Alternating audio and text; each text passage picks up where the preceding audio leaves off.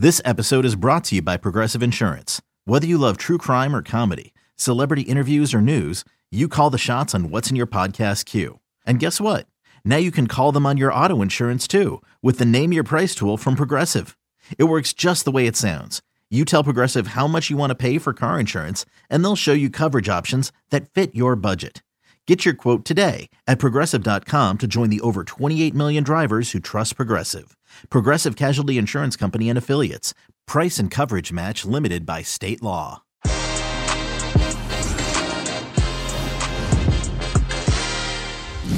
Things are tight, super tight in Serie A as AC Milan take advantage of Inter and Napoli drawing blanks. Juventus gets a late one against Atalanta. We touch base on Champions League teams and how they did this past weekend. Chelsea do a Leo DiCaprio and Titanic and are indeed kings of the world. We continue to be haunted by the eternal question, I Liga? And birthday boy Jimmy Conrad gets a present from the Toon Army, Atleti, and Roma. Amazing. The Que Golazo Weekend Recap begins right now. Hey everybody, welcome to Que Golazo. Thank you so much for being part of the family. Que Golazo Pod on Twitter, youtube.com/Que Golazo. Happy Super Bowl day if you're watching indeed. I'm sure you're getting ready with your Super Bowl party. Jimmy Conrad, birthday boy, how are you? I'm doing great. Thank you for the birthday wishes, everybody. The kindness that I've received from social media platforms and from you, Luis and Heath and everybody. I haven't heard anything from producer Des, so maybe soon. I'm just kidding, Des. No, it's been fantastic, and I really appreciate all the love. It's been nothing short of incredible. Heath Pierce, I'm sure you sent him a message, right? Well, I did in a public forum on USMNT when they posted about him, because I actually think that's kind of a nice thing to do, considering, it was hard to get tickets there for a good while. But they finally followed me back. A U.S. men's national team Twitter account finally followed me back, which that's great. Yeah, but I will say, Des said happy birthday in the run of show. That's when the USMNT followed you back? Yeah, they didn't follow me back. I don't think they follow me still. It's a tough follow. I think on Instagram, maybe on Twitter. I don't know, one of the two. But boys, I know, but both of you have played for USMNT. I get it. Oh my God, things are tight. I'm gonna write a really angry. Well, it's because we're pundits now. We take shots at them every once in a while. Hey, can I also just say that Jimmy's birthday passed? It was yesterday. It's not like it was a week ago. Hey, listen, then schedule a show on his birthday, okay? It's not on his birthday. It's, we'll catch him next year. You know what I mean? All right, fair enough.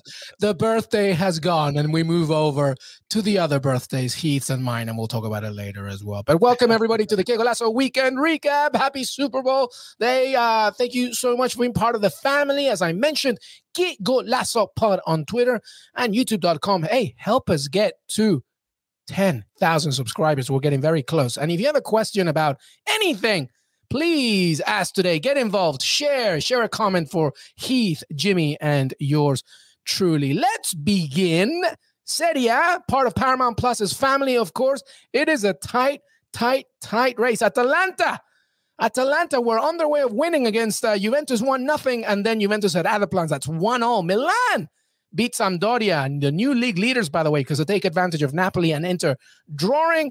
And let's get those results or the table, Des Norris, up on the screen as we discuss. Heath Pierce, let's begin with you. AC Milan. I thought they were going to win this thing at the beginning of the season. I think you too as well. What say you? Do they have a chance? I mean, I definitely think they have a chance. I think there's a new instilled confidence, in these last few weeks. You can just see a different belief system. And they're winning in a number of different ways. Obviously, this one, Rafael Leao, who's been on a blinder. And again, I've forgotten the stats. I think it's 5 goals, 3 assists in the last 8 games that producer Des shared over with me. But they've been good. They beat Inter. They battered Lazio in the cup. They drew with Juve. And now to get be able to score early and figure out ways to stay in games and to win games that are going to be a little bit tight, granted, against the Sampdoria side, I think it's huge. And obviously they've got Inter coming up in the cup semis, and that's going to be big for them. But when I look at just the run of the season, Napoli are going to be big competitors, obviously, but Inter have just got a really difficult calendar, and obviously that could change quickly if they go out of Europe in this next round. But AC Milan seem primed in terms of the schedule that they have left, who they have to play, who they have in these next games to be able to consistently kind of keep up the pace, if not maybe go on the front end of the pace.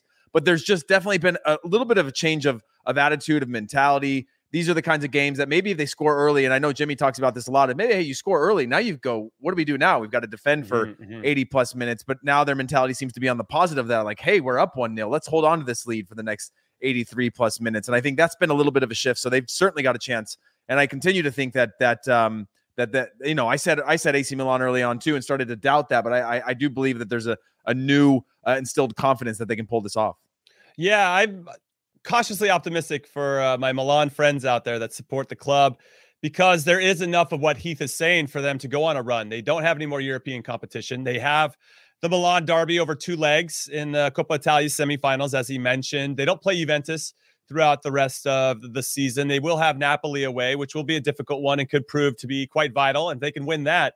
And they lost to Napoli in the first time around, I think, just before the end of the year. You're right, 100%. And you know what I like about them is that they can change their front line. They have enough players, enough options where maybe they didn't before. They'd have to rely heavily on one particular player or just on set pieces or a certain style. But now they can hit you with Leao. All right, if he's not working, well, Giroud and Zlatan, your 2 older guys up top, can maybe save the day. You got Junior Messias, who's come from nowhere. Brahim Diaz has been a revelation. Sandro Tonali, I think, is also underrated in this whole thing. Last year, he looked a little bit unsure of himself. This year, I feel like he's really locked down the spot. Losing Simon Kjaer in the back, I think, hurt them a lot. But Romagnoli's really now stepped up and started to get a little bit more consistent with Tomori next to him. And I really think, and we can say this probably about a lot of teams as we hit the stretch run and all over in all the leagues, you're only going to be as good as you're defending. And if they can just lock it down and keep that mentality that Heath was talking about, they're going to always position themselves in a spot to win a game. And you got Franck Kessié as well. I mean, you got plenty of guys that can hurt you and do special things for the club. And if you just do it and we're good defensively, you're always going to have a chance to score with these front players. Yeah, and the key thing, as you mentioned, Jimmy, is no Europe for them, which, as Inter proved last season, it can be a good thing. Thank you for everybody watching, especially our loyal watchers, Ilias, Natalie, Michael. Thank you so much for being part of the family. Hey, listen, hit us up with any questions or comments. We'll show them up, even if Jimmy, Heath, or I can't read them, but we will show to put them up on the screen. If you say anything bad about Aston Villa, I will make sure that you leave. I agree with you. We were horrible. We will talk about that later on. But let's focus a little bit more on Serie A, because Juventus, it looked, Heath Piers, that it was done, but Atalanta, with that 1-0, but Danilo got that stoppage time, equalizer, which secures the fact that they stay fourth. That's massive. I think, even though that it's February still, that those little things count, Heath Piers, making sure that they retain a spot like fourth. Yeah, it's one of those things where you look at it and you look at the form that Juventus are in and the quest that they're on, and you go, oh, they should have gotten 3 points. We talked about this in the preview of saying, okay, you're playing against an Atalanta side. And Jimmy mentioned it in the preview of like, if Atalanta was playing away, sure, they win this game, but they're playing at home. But you could see Atalanta have some really home form for some decent stretches there. I thought Juventus started the game well. Then it went into Atalanta's hands. Second half, same thing, kind of went back and forth. And to be able to pull that off, especially given that the game or the context of the game was that they were down going into the closing moments, to be able to scrap that out. Sometimes you just got to celebrate those types of moments, knowing that 3 points would have been great, Jimmy. And but ultimately they fall short of the 3 points. But I mean, you can steal a point knowing that a team's got it in the hand. It feels like a win at times, right? And still momentum forward, at least in my opinion. No, it's interesting. And we're getting a shout here from George saying, I don't know why people are picking Juve to win the league. They're still pretty far off of it, but there's something about this team that I think can't be denied. And if you look at the fact that they added a Vlahovic and a Zakaria to their team, they just got stronger in areas where they needed to get stronger. And yes, when I look at the table, what are they, 7 points off the top? They can make that up quite quickly because they're 9 points off the top. And they can still chip away. And I wouldn't rule them out completely. Now, I had Juve, I think, winning the league, which now I feel ridiculous even saying that, because I thought Ronaldo was going to go out in a blaze of glory, and I had all these reasons why, and now I look like a good goddamn idiot. But I didn't know what Simone Inzaghi was going to do with Inter Milan, and I think Inter has shown very, very well underneath him. But with regard to Juve, they haven't lost in the league since November 30th, and that was to Atalanta at home, 1-0. And I feel like there's just a different type of belief in the team right now. And if they could just go on that run, because these other teams are going to drop some points, I think we could see them hanging around with a couple games left to go. And then based on their experience, especially with their core players, you can't sleep on guys that know how to win championships. Heath, and Jimmy at the same time. Let's just focus on this.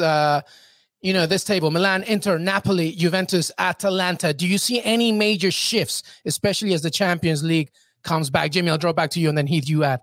This is tough. I know Inter's got 2 tough matches against Liverpool, but they do have depth, and they have seen guys like Alexis Sanchez pull some magic out of their butts when you thought, the guy's probably washed, but they have figured out ways to have success. And Dzeko was secondhand goods now for Roma, and now look at this guy. I mean, he's just banging in the goals and scored a big one against Napoli this past weekend. Very well taken to get them even with points when they had a terrible first half, but a great second half. So they're another team that I think has some depth, has some options. That depth is going to be tested, to your point, LME, as they take on Liverpool. If you get knocked out at this point, the first time in the knockout rounds in 10 years, I don't think anybody's going to blame them or be mad or disappointed. I guess it depends on how they lose. But if they get knocked out, it's just going to allow them to refocus on Serie A. I still think Inter are the team that probably has what it takes to win, but I don't know. I guess I could. It's so wide open. This is my favorite league to watch in all of Europe right now. Yeah, the thing that I would say is I don't think Juve have the. I think Juve have the ability to have a form that puts them in contention. But if you just look at the form of both Milan teams and Napoli, I just don't see how they're going to drop enough to allow Juve back into the conversation. I think Juve could go on an incredible run for the rest of the year and finish in the top 2 or 3. But to assume that 3 teams that are all actually in good form right now are going to drop off to allow that gap to close and be passed, I think it's just a little unrealistic, considering you look at this Juventus match against Atalanta and you go, well, I think they should be happy with a point because it could have gone either way into this one. And again, they have a favorable, I mean, most of these teams have favorable schedules, right, to see out the year in terms of who they're playing against. But when I think about Inter Milan, as Jimmy mentioned, I think the first half of that game worries me in terms of Inter Milan's form. They haven't been great since the new year. They've been getting results, but they haven't been great. And the fact that they're having to sort of claw their way out of these types of things, I think, well, that could be looked at as a positive. But at the same time, when I looked at Inter Milan in the past, and I go, man, it's just really hard to rule them out or bet against them.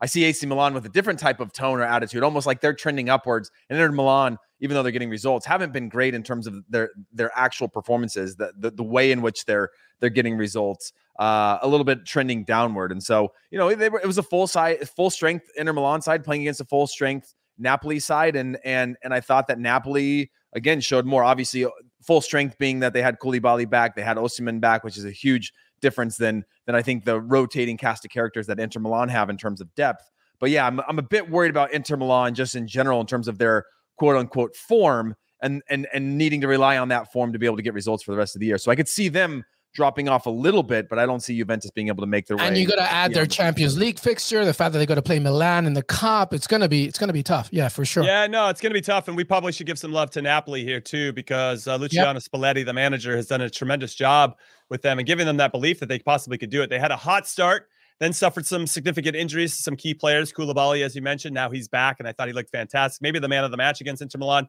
And then you got Victor Osimhen, who's back up top and just such a danger man for them. I mean, he does things that allows, and a lot of the thankless work, which opens up space for some of the other players, the cute as a button, Dries Mertens and Lorenzo Insigne, Zielinski, Politano. Didn't look great, but he's another player at times that can step up and perform for you. But Osimhen is just, he's all over the place. And if you have to dedicate more than one person to him, it's just going to create space for these other talented players to take advantage. And I think Napoli will be in the conversation as well. I think we can safely say that this league is probably going to come down to the last weekend, and that pumps me up.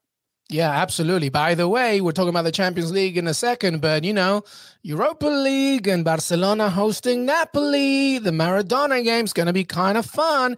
and I was watching, we'll talk about United in a second because we always have to, but United fans fuming at remembering when United board were like, Koulibaly is too expensive at 80 million. Let's get Harry Maguire instead. Yeah, how do you feel now, by the way? By the way, when they were saying that, Koulibaly was scoring a goal a week on headers. Like that which is what United love as well. They love an offense. I know, it's ridiculous. And now look. But anyway, let's discuss, as we mentioned, the Champions League. It comes back this coming week, of course, on CBS Sports and Paramount Plus.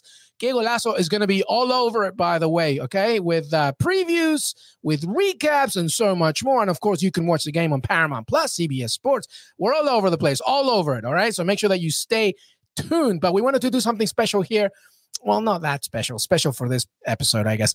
But, on Monday, we're going to do a proper deep dive preview on all 4 of the week's Champions League games. So keep an eye on the podcast feed and YouTube channel for that. But here, we wanted to just do, the good, the bad, and the ugly. That we're going to talk about the teams that are in the Champions League this coming week. Jimmy and Heath will discuss. We'll talk about the good, the bad, and the ugly. And the games, by the way, PSG, Real Madrid. I mean, that is clearly the highlight. Sporting against Man City, Salzburg, Bayern, and Inter against Liverpool. So let's talk, Jimmy Conrad, first of the good, okay, which is Man City destroying Norwich pretty easily for nothing. Cancelo didn't even need to step in. De Bruyne didn't need to start, etc. Salzburg, 2-1 against Rapid Wien. A goal for Aronson, by the way. And Paris Saint-Germain winning 1-0. Beautiful Mbappe and Messi performances there at the death.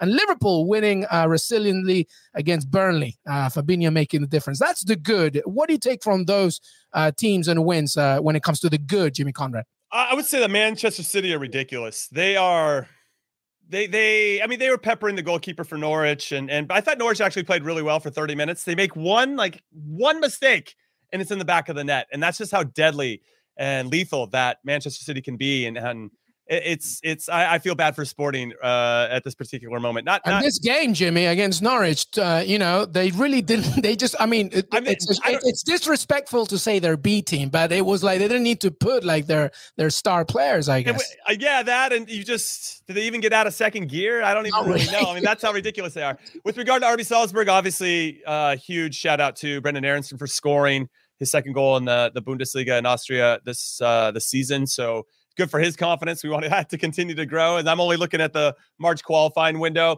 PSG and Rennes, when I watched this game, I saw good portions of it. Man, talk about another team that didn't really get into first gear and then decided at the very end, maybe we should try to steal all these points. And they did. So fair play to them for making that happen. We'll see if they can. It's not easy. Even world-class players don't always know how to hit a switch and just can turn it on and go. So we'll see if they can make that happen against Madrid.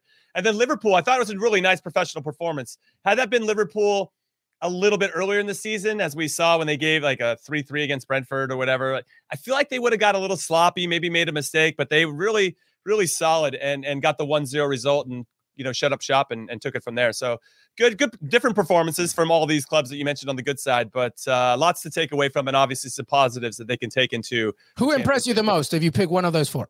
Oh, Man City for sure. I mean, it's just their depth on display, as you mentioned, their B team, not even out of second gear. And I know it's Norwich. Okay, I got it, but not. They're at home. They're fighting to stay in the Premier League. I know it's not easy. We've seen other teams struggle in those same situations when they should beat Norwich, and it's not that easy. So I thought Man City looked very good, and that's going to be a tough test for Sporting.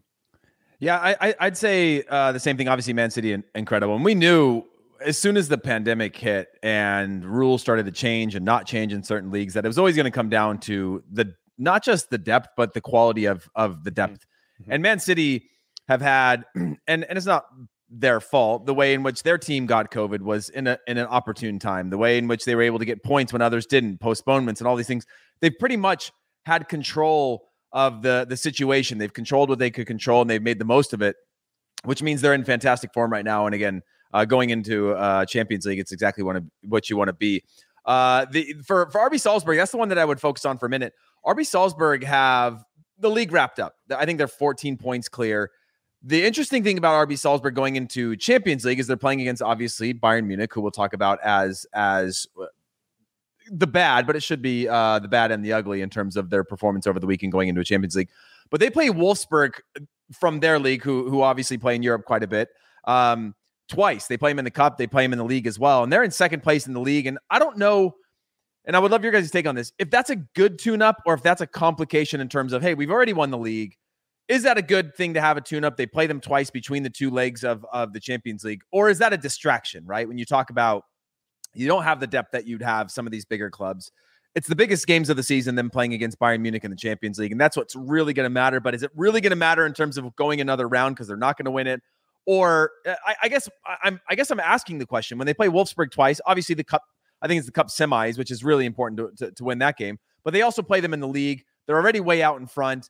So is that a good tune up knowing you're playing against the second best team going into another game? Or is that just like, hey, it's more matches. It's not opportune. We'd rather play somebody down at the bottom of the table that we could batter or roll out a second, our second lineup and know we could get a result against. I think for leg one, I would rather play a team that's better, so it keeps me sharp going into that first leg. Whereas for leg two, you could be a little bit tired if the game is in between, if it's sandwiched, that's where I'd rather maybe play a Norwich or a team at the bottom of the table. So I could rest those legs so they're sharp for that leg too, because you're going to need a specific result, right? Whether you're holding on to a lead or you're going to chase the game. But the one leading into the first leg, I'd almost rather have a team that's pretty good, so that I'm raising my level to that. I don't have to like figure it out against Bayern Munich in this 15th minute when we're like, holy shit, chasing the ball around. Like, how do we get back into this game? How do we get control of the rhythm? But you've already kind of established that, and you had a good game prior. So I guess that's what I would say. I don't know if that answers it. No, I kind of agree. I think it also depends on the kind of squad that you are, right? Yeah, I mean, if you are a team that is very comfortable with the, again, using Man City as an example, which is unfair for everybody else, but, they can rest certain people and have but their mentality kind of always remains the same. It's just about, the personnel that is focused and attentive depending on the task at hand. Thank you for watching, everybody. What Champions League game are you looking forward to most this week? Don't lie. It's PSG Real.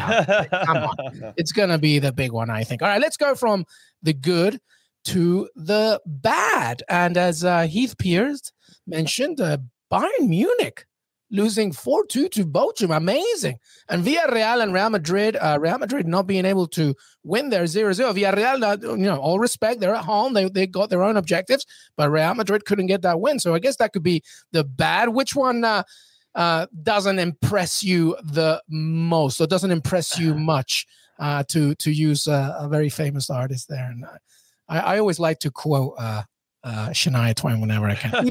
What's the bad for you? Is it still Bayern Munich? It don't impress me. I mean, so you drew against Villarreal. No, I mean, look,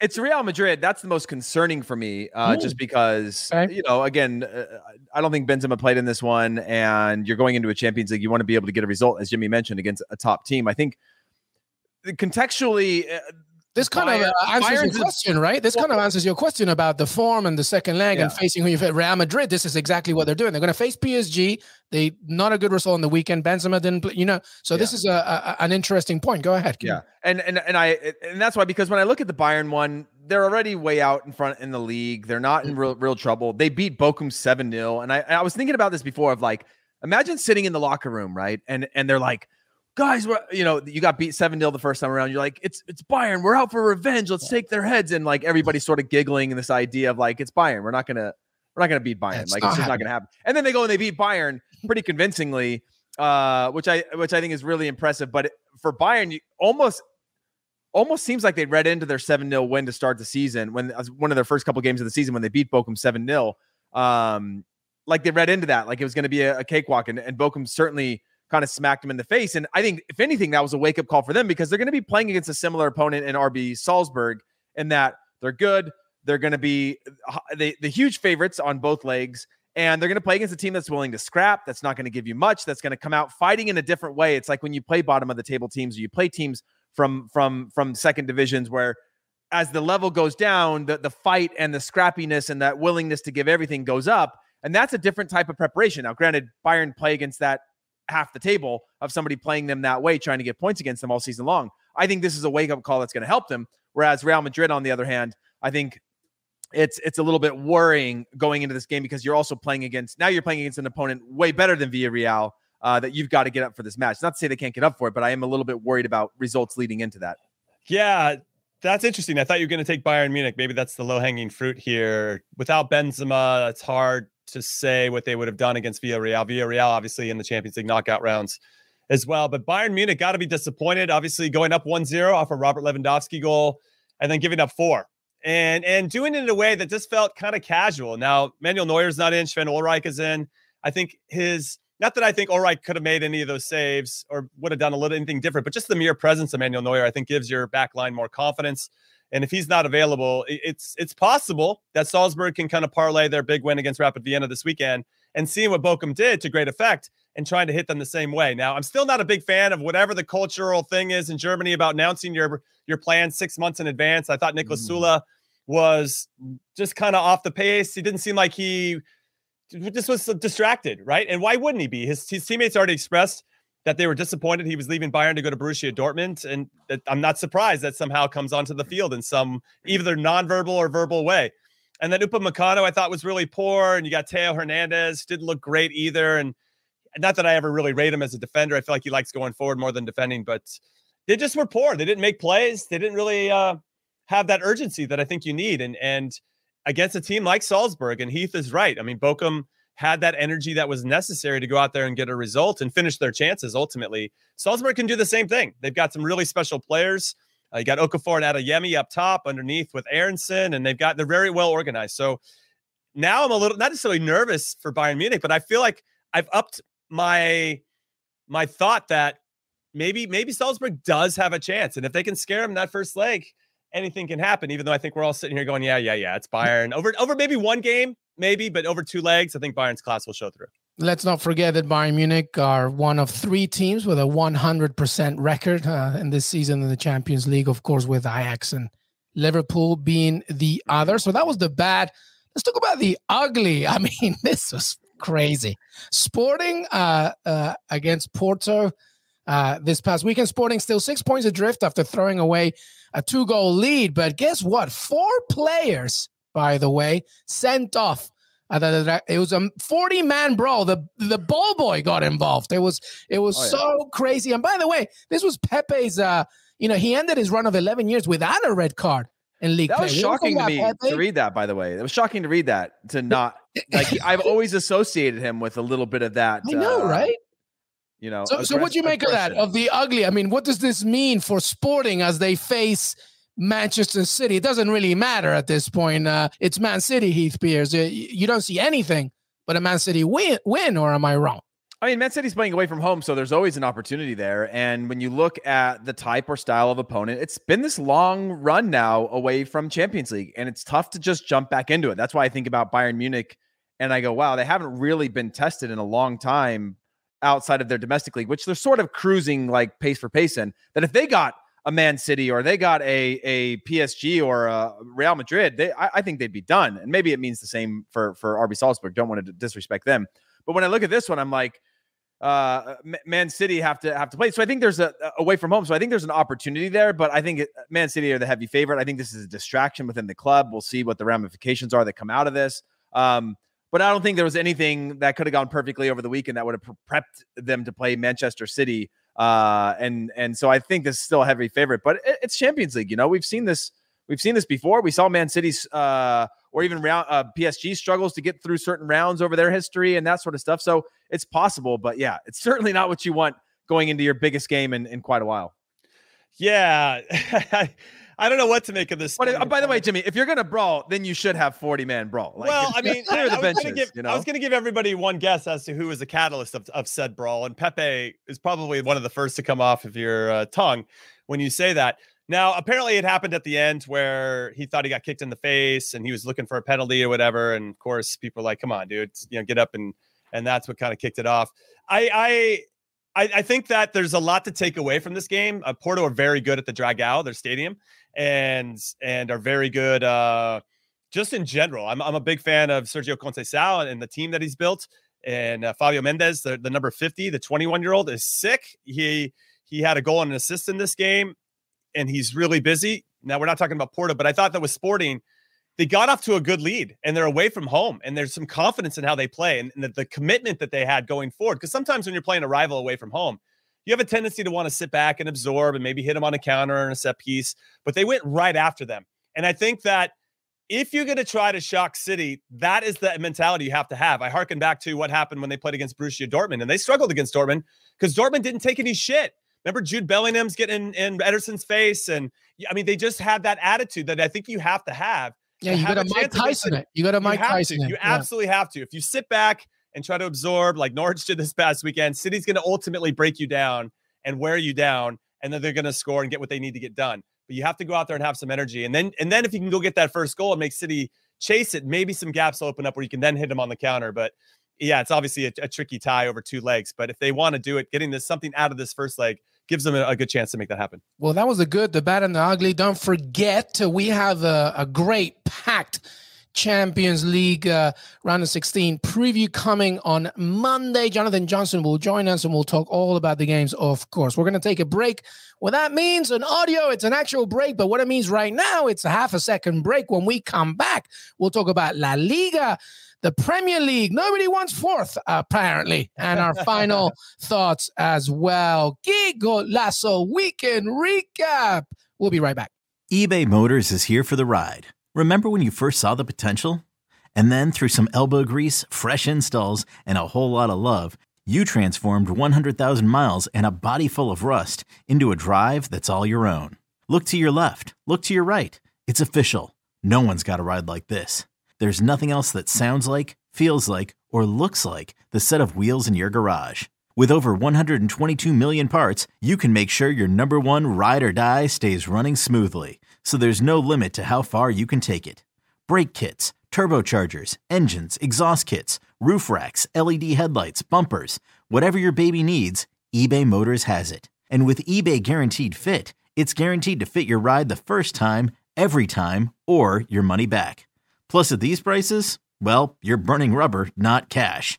Keep your ride or die alive at ebaymotors.com. Eligible items only. Exclusions apply. Selling a little or a lot? Shopify helps you do your thing, however you cha-ching. Shopify is the global commerce platform that helps you sell at every stage of your business. From the launch your online shop stage, to the first real-life store stage, all the way to the did we just hit 1 million orders stage. Shopify is here to help you grow. Whether you're selling scented soap or offering outdoor outfits, Shopify helps you sell everywhere. From their all-in-one e-commerce platform to their in-person POS system, wherever and whatever you're selling, Shopify's got you covered. Shopify helps you turn browsers into buyers with the internet's best converting checkout. 15% better on average compared to other leading commerce platforms. And sell more with less effort thanks to Shopify Magic, your AI-powered all-star. Shopify powers 10% of all e-commerce in the US. And Shopify is the global force behind Allbirds, Rothy's, and Brooklinen, and millions of other entrepreneurs of every size across 175 countries. Plus, Shopify's award-winning 24/7 help is there to support your success every step of the way. Because businesses that grow, grow with Shopify. Sign up for a $1 per month trial period at shopify.com/Odyssey Podcast, all lowercase. Go to shopify.com/Odyssey Podcast now to grow your business, no matter what stage you're in. Shopify.com/Odyssey Podcast. Hey, everybody. Told you we'd be back very, very quick. And here we are. Here's our little plug, by the way. Get ready for the big Champions League game with Pluto TV. Pluto TV is your home for premier pre-game coverage. This is the first time I'm doing this read, so be quiet if I stumble. With Real Madrid TV, a free 24/7 channel dedicated to the beautiful game. Watch the match preview Champions League special on Valentine's Day. Whoever had Valentine's Day right after the Super Bowl is insane, by the way. And that's at 1 p.m., along with 1,000 and thousands of movies, TV shows, sports, news, comedy, and much more free on Pluto TV. Download the free Pluto TV app on your favorite streaming device and start watching today. Pluto TV, drop in, watch free. And that was it. All right, no more reads for me, please, Desmond. I don't want to keep going. All right, let's talk about La Liga. Oh, my goodness. Espanyol looked like they had a win here, Jimmy Conrad, but Barcelona, Luke de Jong, I think it went to 2-0. No, Des Norris, I'm reading. It's a big, big point for them. Jimmy Conrad, talk to me. Yeah, well, they got off to a great start. And Pedri, who is only 17 years old, scored the goal in the first, 2 or 3 minutes. I think he's probably one of their top 3 players, which is a scary proposition of how good he's going to be because he's only 17. And to what Heath said earlier, this Barcelona team is so fragile defensively. They score early and they're like, we got to hold on to this for 88 minutes? I don't know if we can do that. And true to form, they gave up 2 goals to make that happen. Eric Garcia, for me, I don't know where the hype is. I think he's overrated as a defender. I think Man City giving him away for free. I think they still won that, even though they got him off the books. And they're just like, you can have him. Yeah. Oh yeah, he's good. He's good. Don't worry. He's good. You can have him. Man City's like, no, sorry. No gifts, his backsies. They got to sort that. Exactly. They got to sort that out. Their back line. They're not alone. There's a lot of back lines out around the world that need some help that could probably solve some of their problems. But Barcelona is definitely high up that list. and they're going to have to make some moves over the summer, I think, to strengthen and really go where Xavi wants to take them and maybe get back to what they once were. And that's probably still a few years away. But defensively, they got to figure it out. Ter Stegen didn't, shower himself with glory in this particular game. But yes, the player that you think, or at least I liken to Marwan Fellaini at Manchester United, is like, one of these things is not like the other. Like, he just doesn't fit the club. Luke de Jong is that for Barcelona. But the guy continues to score big goals for them, and that's another big one to earn the draw there in the 95th minute. Yeah, can I just point out that I'm on the live score right now because I missed the last. Pedri's 19. Sorry about that. Basically, the last 10 minutes of this game when we were starting our show, and in the 92nd minute, Gerard Piqué got his second yellow and sent off. Okay, and then and at the same time, Ribaldo got a yellow. The 93rd minute, 30 seconds later, Ribaldo was sent off with his second yellow, and then in the 96th minute, Luke de Jong scores and Morlanes gets sent off. There's 3 red cards in stoppage time in this game. Luke de Jong comes up as the hero from Adama Traore. But yeah, there is a fragility to them. And again, I think we had talked about this. Their first, or Xavi's first game, wasn't it against Espanyol? And Espanyol dominated that game as well. Like, they got out alive, Barcelona did, but Espanyol were the better side on the day. And in this one, again, like, you can't underestimate the importance of these local rivalries and derbies. And the fragility of this team. Obviously, great Serginho Dest back in the starting lineup, but never bodes well when your team gives up 2 goals. Not to say it's always anybody's fault if they're not directly involved in a play, but never a good look when you're trying to establish yourself, because that means your defensive line goes under the microscope, and then perhaps they start to watch how you spend your time over 90 minutes, even if you're not involved in the goals, and it kind of allows you for a chance to or gives a coach a chance to try something different, which isn't great. But yeah, overall, good game. Well, there is a narrative here, just like Juventus, where, the most important thing for Barcelona and Xavi is to get that Champions League spot. They are 4th with that. They do have a game in hand on Real Betis, who won as well, by the way. And what are the rest of those results or the table there? There's Norris in La Liga, because as I mentioned in our intro, birthday boy Jimmy Conrad, Atletico, what a game, 4-3. I guess they woke up, but they are 5th still just because of that point with Barcelona. Some other results. Any takeaways, Jimmy Conrad? Anything else there from La Liga? Of course. Atletico Madrid. What?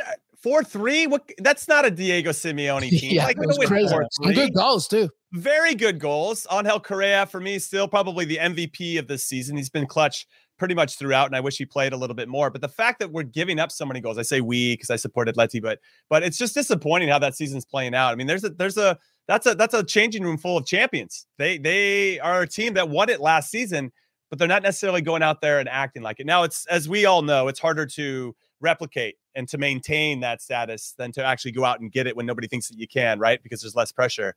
They haven't really risen to the pressure in this type of way, but it seems like every single game they have to scrap to score in the 95th minute to win it. And I saw some quotes from Getafe afterwards saying, we knew this is how it was going to be with Atleti. You can get after them, which makes me think that they're just not as intimidating as they once were. And I think there's a lot of clubs out there. I'm looking at you, Manchester United, that could probably say the same thing.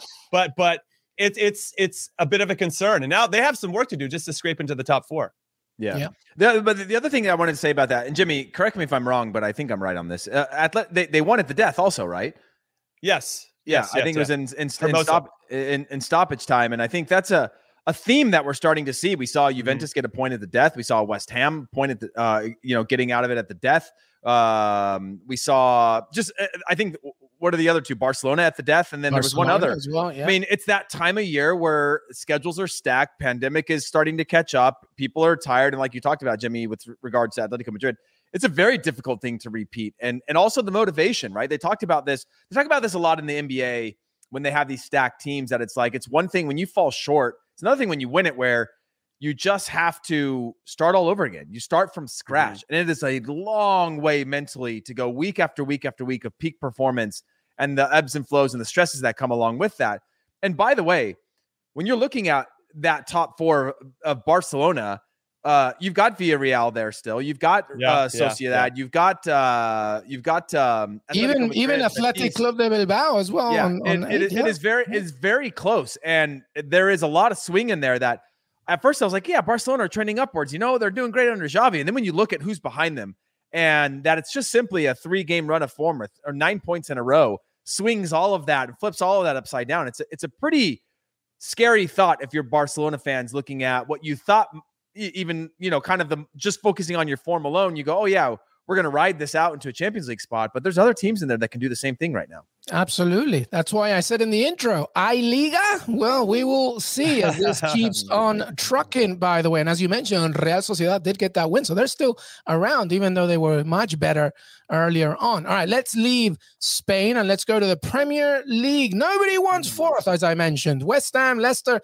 he touched on it. The hammer spared blushes by Craig Dawson, but it stays 2-0 against the Leicester City that really needed some results with Brendan Rodgers knowing that he's feeling the pressure. Antonio Conte on a 3-game losing streak. First time since he was an Atalanta manager, by the way. And up next, nothing but Man City away. So good luck with that.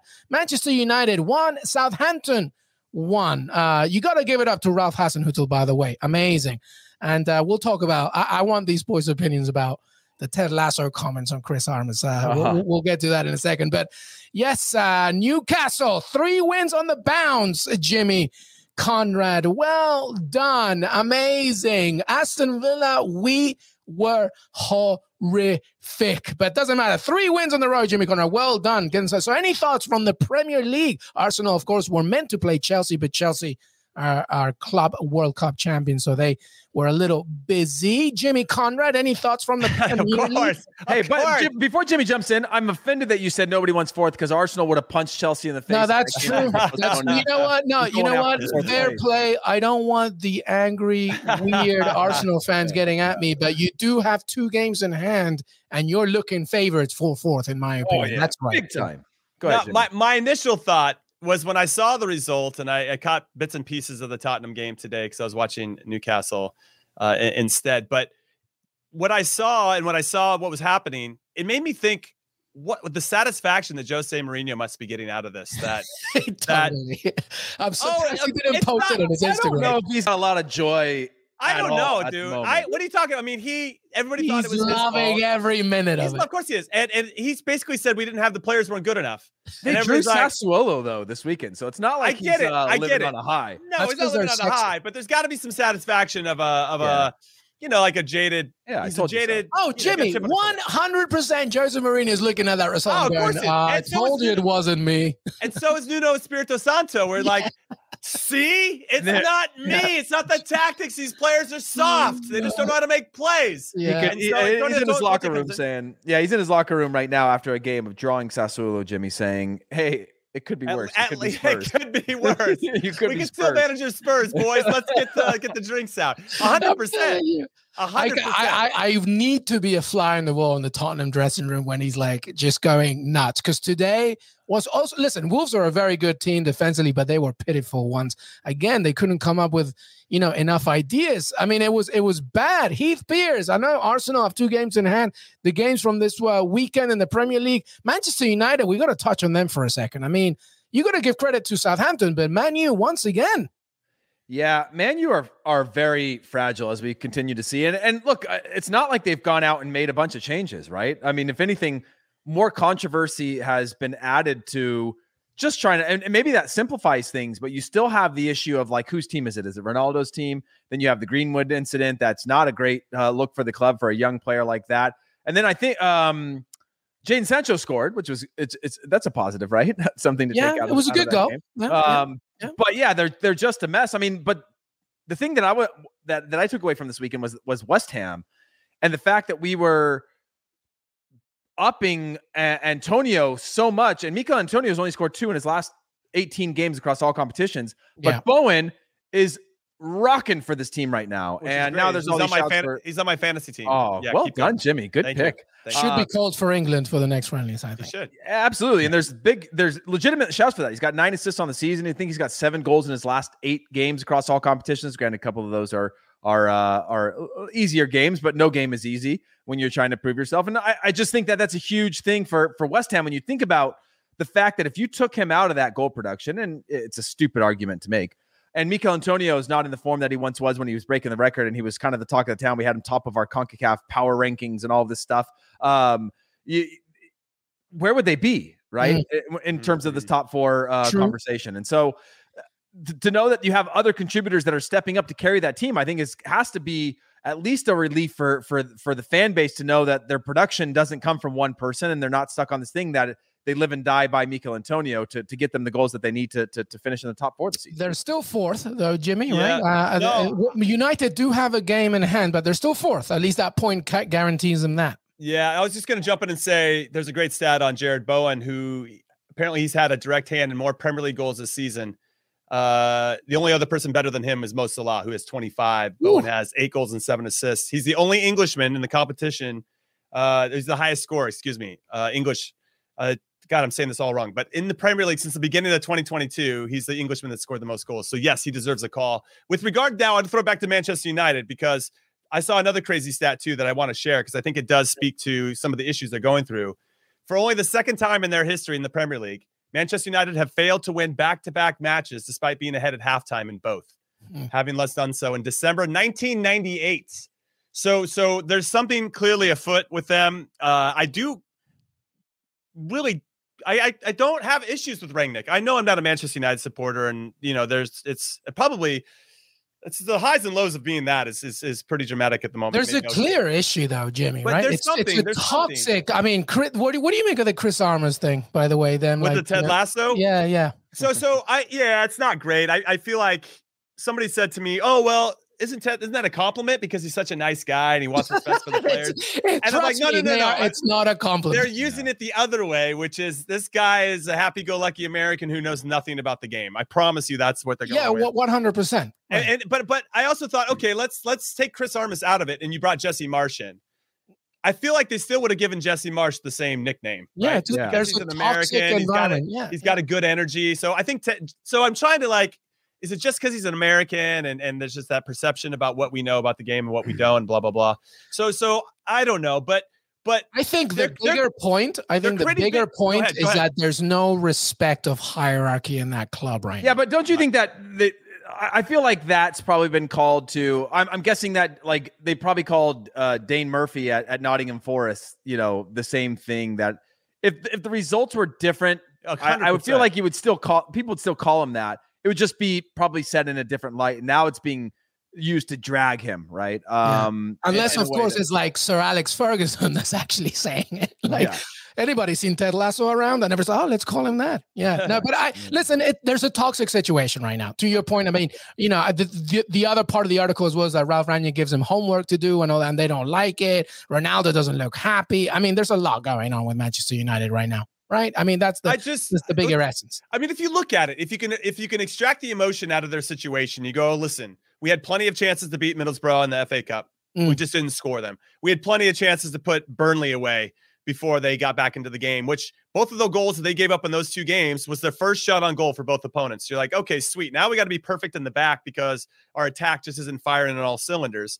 Yeah. And then you got the Southampton game. Okay, maybe they didn't have as many chances, but they had enough to maybe, squeak something out. Plus, while this is all happening, you have Harry Maguire probably playing as bad as he has in the last few years. Luke Shaw hasn't been up for it. Ronaldo's going through a super slump, and he needs to do more abs or crunches to make himself feel better again, or whatever the hell he does. He's going through aging. He's going through that aging. That too. It's like, but Jane Sancho's at least benefiting from it because he's been looking pretty good. What has been our argument this whole time, Jimmy? At the very beginning, like Ronaldo's introduction blinded Jadon Sancho's productivity, and now because Ronaldo's not, it's just tough. By the way, Natalie, you a great comment, Natalie. They're just a bunch of Jamie tarts. That's very very good. And we've talked about it before. That's not only the coaching and the players, but their transfer policy, like the players they brought in, do they necessarily work? It's just there's so much to unpack there with Manchester United. There is. All right. Well, listen, let's finish off today with our final thoughts. It could be anything. I mean, we haven't even really talked about, Chelsea being kings of the world as they beat Palmeiras in the Club World Cup. Pulisic, any thoughts on that? How about Edouard Mendy, by the way? Should he win Ballon d'Or? I mean, Champions League, AFCON, UEFA Super Cup, FIFA Best, the Club World Cup, African Best Goalkeeper of the Year. It's quite a lot. Final thoughts here, Heath Pearce. Yeah, I think he should. But, if he did, then what would happen to Lewandowski again? If they just He's like, I can't catch a break. Yeah, I mean, it's this Zlatan story, just like second best for 15 years of your life, which would suck. But my final thoughts are Spurs. I said I didn't like Emerson. He got dropped, and then they looked even worse. Put him back in the team and give him another shot. But after they play Man City, they actually have I think it was, let me see, Burnley, Leeds, and Everton. So that's a window for them to be able to kind of right the ship or wrong the ship. But at least there's a window that they can look to where they could try to hope. Because if they go from 3 to 4, as I think you had mentioned that Conte hasn't done that since 2009 or something like that, 3 losses in a row. And so if they can bounce this, it'll be 4 probably against after Man City. But that could be something that helps them out along the way. Just wanted to point that out, that there is hope, but I hope that they lose all those too. Jimmy? Yeah, I'm just going to jump in and for whatever you think about Roman Abramovich, when he bought the team at Chelsea, he wanted to make them one of the best clubs in the world, and he finally did it by winning the FIFA Club World Cup, because you can really then win the distinguished. You can't just say, oh, we won the Premier League, we won the Champions League, we're the best team in Europe. The Club World Cup does actually help you define that as all the top clubs come in. So whatever you think about that, they did it. They're on top of the mountain. They lost in 2012. They captured that trophy. And 2 of the most expensive transfers, 2 out of the top 3 expensive transfers in Chelsea history, Kai Havertz and Romelu Lukaku, both scored in that. So that money is well spent, Roman Abramovich. Oh my gosh, Jimmy. No. I'm just saying. No, I'm just saying. Club World Cup. I don't even know if the players took it that serious. But come on, man. Lukaku needed this. Come on. Lukaku you can't call it money well spent. Yeah, you can. That's what. Listen. All I'm saying, listen, whatever. I'm not an Abramovich fan, or even though one of my favorite clubs is Oil Money Central right now. But and I'll raise my hand and own that. But he came out and said that this is what I want for this club, and he's done that. I'm just saying that the guy followed through on what he said, and he spent like $2 billion to make it happen. So fair play to him. He wants Chelsea to be a staple of the global game, and the Club World Cup, whatever we think of it, is part of it. And that's I agree. Okay, thank you. Also, just a shout out, Romelu Lukaku now has over 10 goals, leads Chelsea in goals in all competitions. It's the 10th straight season he's done that. So fair play to Romelu Lukaku. Kai Havertz, another fun fact for everybody before I let you go, is the first player to score the game winner in the FIFA Club World Cup final and the Champions League final since Leo Messi did it in 2011. Pretty amazing. Well done, Chelsea. Next up is Crystal Palace before your game against Lille. And that is it of Que Golazo Weekend Recap. We have a loaded week coming up, everybody. It's Champions League content. Fabrizio Romano in the house. We'll have some weekend previews, so much more. I am not here next week, the following week. So these two are going to be taking over, but we have a massive, they just found out. They just found out, by the way, as well. But thank you, sir. Hey, Jimmy Conrad, I hope you listen. Don't listen to Heath Pierce. It's still your birthday, all right? I'm gonna enjoy it. I'm gonna milk it for all it's Celebrate it like a 17-year-old on Instagram. Like they spend a month on the birthday. Like we can do the same. He doesn't agree. I just can't believe Jimmy just gave Romelu Lukaku credit for scoring 10 goals across all competitions for 10 seasons. Across all competitions, Jimmy? I mean, they played 10 goals and like, hey, you know what? I'm just trying to care about that one goal. I'm talking about 10 goals for Romelu Lukaku. I'm trying to be a positive force. I like Romelu Lukaku, I just want to give him some love. Listen, he scored in both the semi and the final, and I just think that whether I love him as a player. I thought it was the answer to everything at Chelsea. So did I. Clearly, he is. And so by the way, only 28 years old. Only 28. I know. He's got one more World Cup in him, I think, and it's this time around. None of us have any World Cups. Trying to build confidence over here, Heath. Yeah, that's true. All right. Well, Heath Pierce, thank you so much for being here, buddy. Thanks, I guess. Jimmy, thank you, man. Happy birthday to me. Happy birthday to you, Jimmy. Thank you, everybody. Make sure to follow us on Twitter, Que Golazo Pod. We're on YouTube, Spotify, Apple Podcasts, anywhere you listen to your pods. A massive week of action here at Que Golazo. Make sure that you're with us throughout it all. Have a great, great Sunday night. Enjoy the Super Bowl, especially the halftime show. Let's get it, baby. Have a great, great night. See you next time.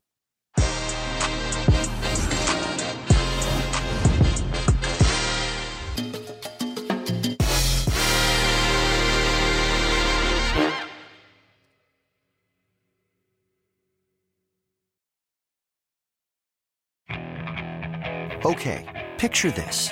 It's Friday afternoon when a thought hits you. I can waste another weekend doing the same old whatever, or I can conquer it.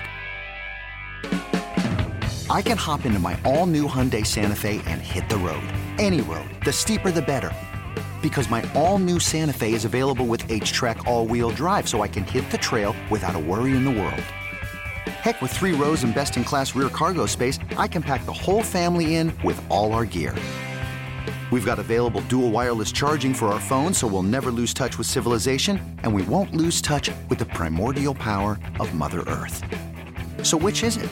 Waste the weekend or do something a little more epic? And conquer it in the all-new Hyundai Santa Fe. Visit HyundaiUSA.com or call 562-314-4603 for more details. Hyundai, there's joy in every journey.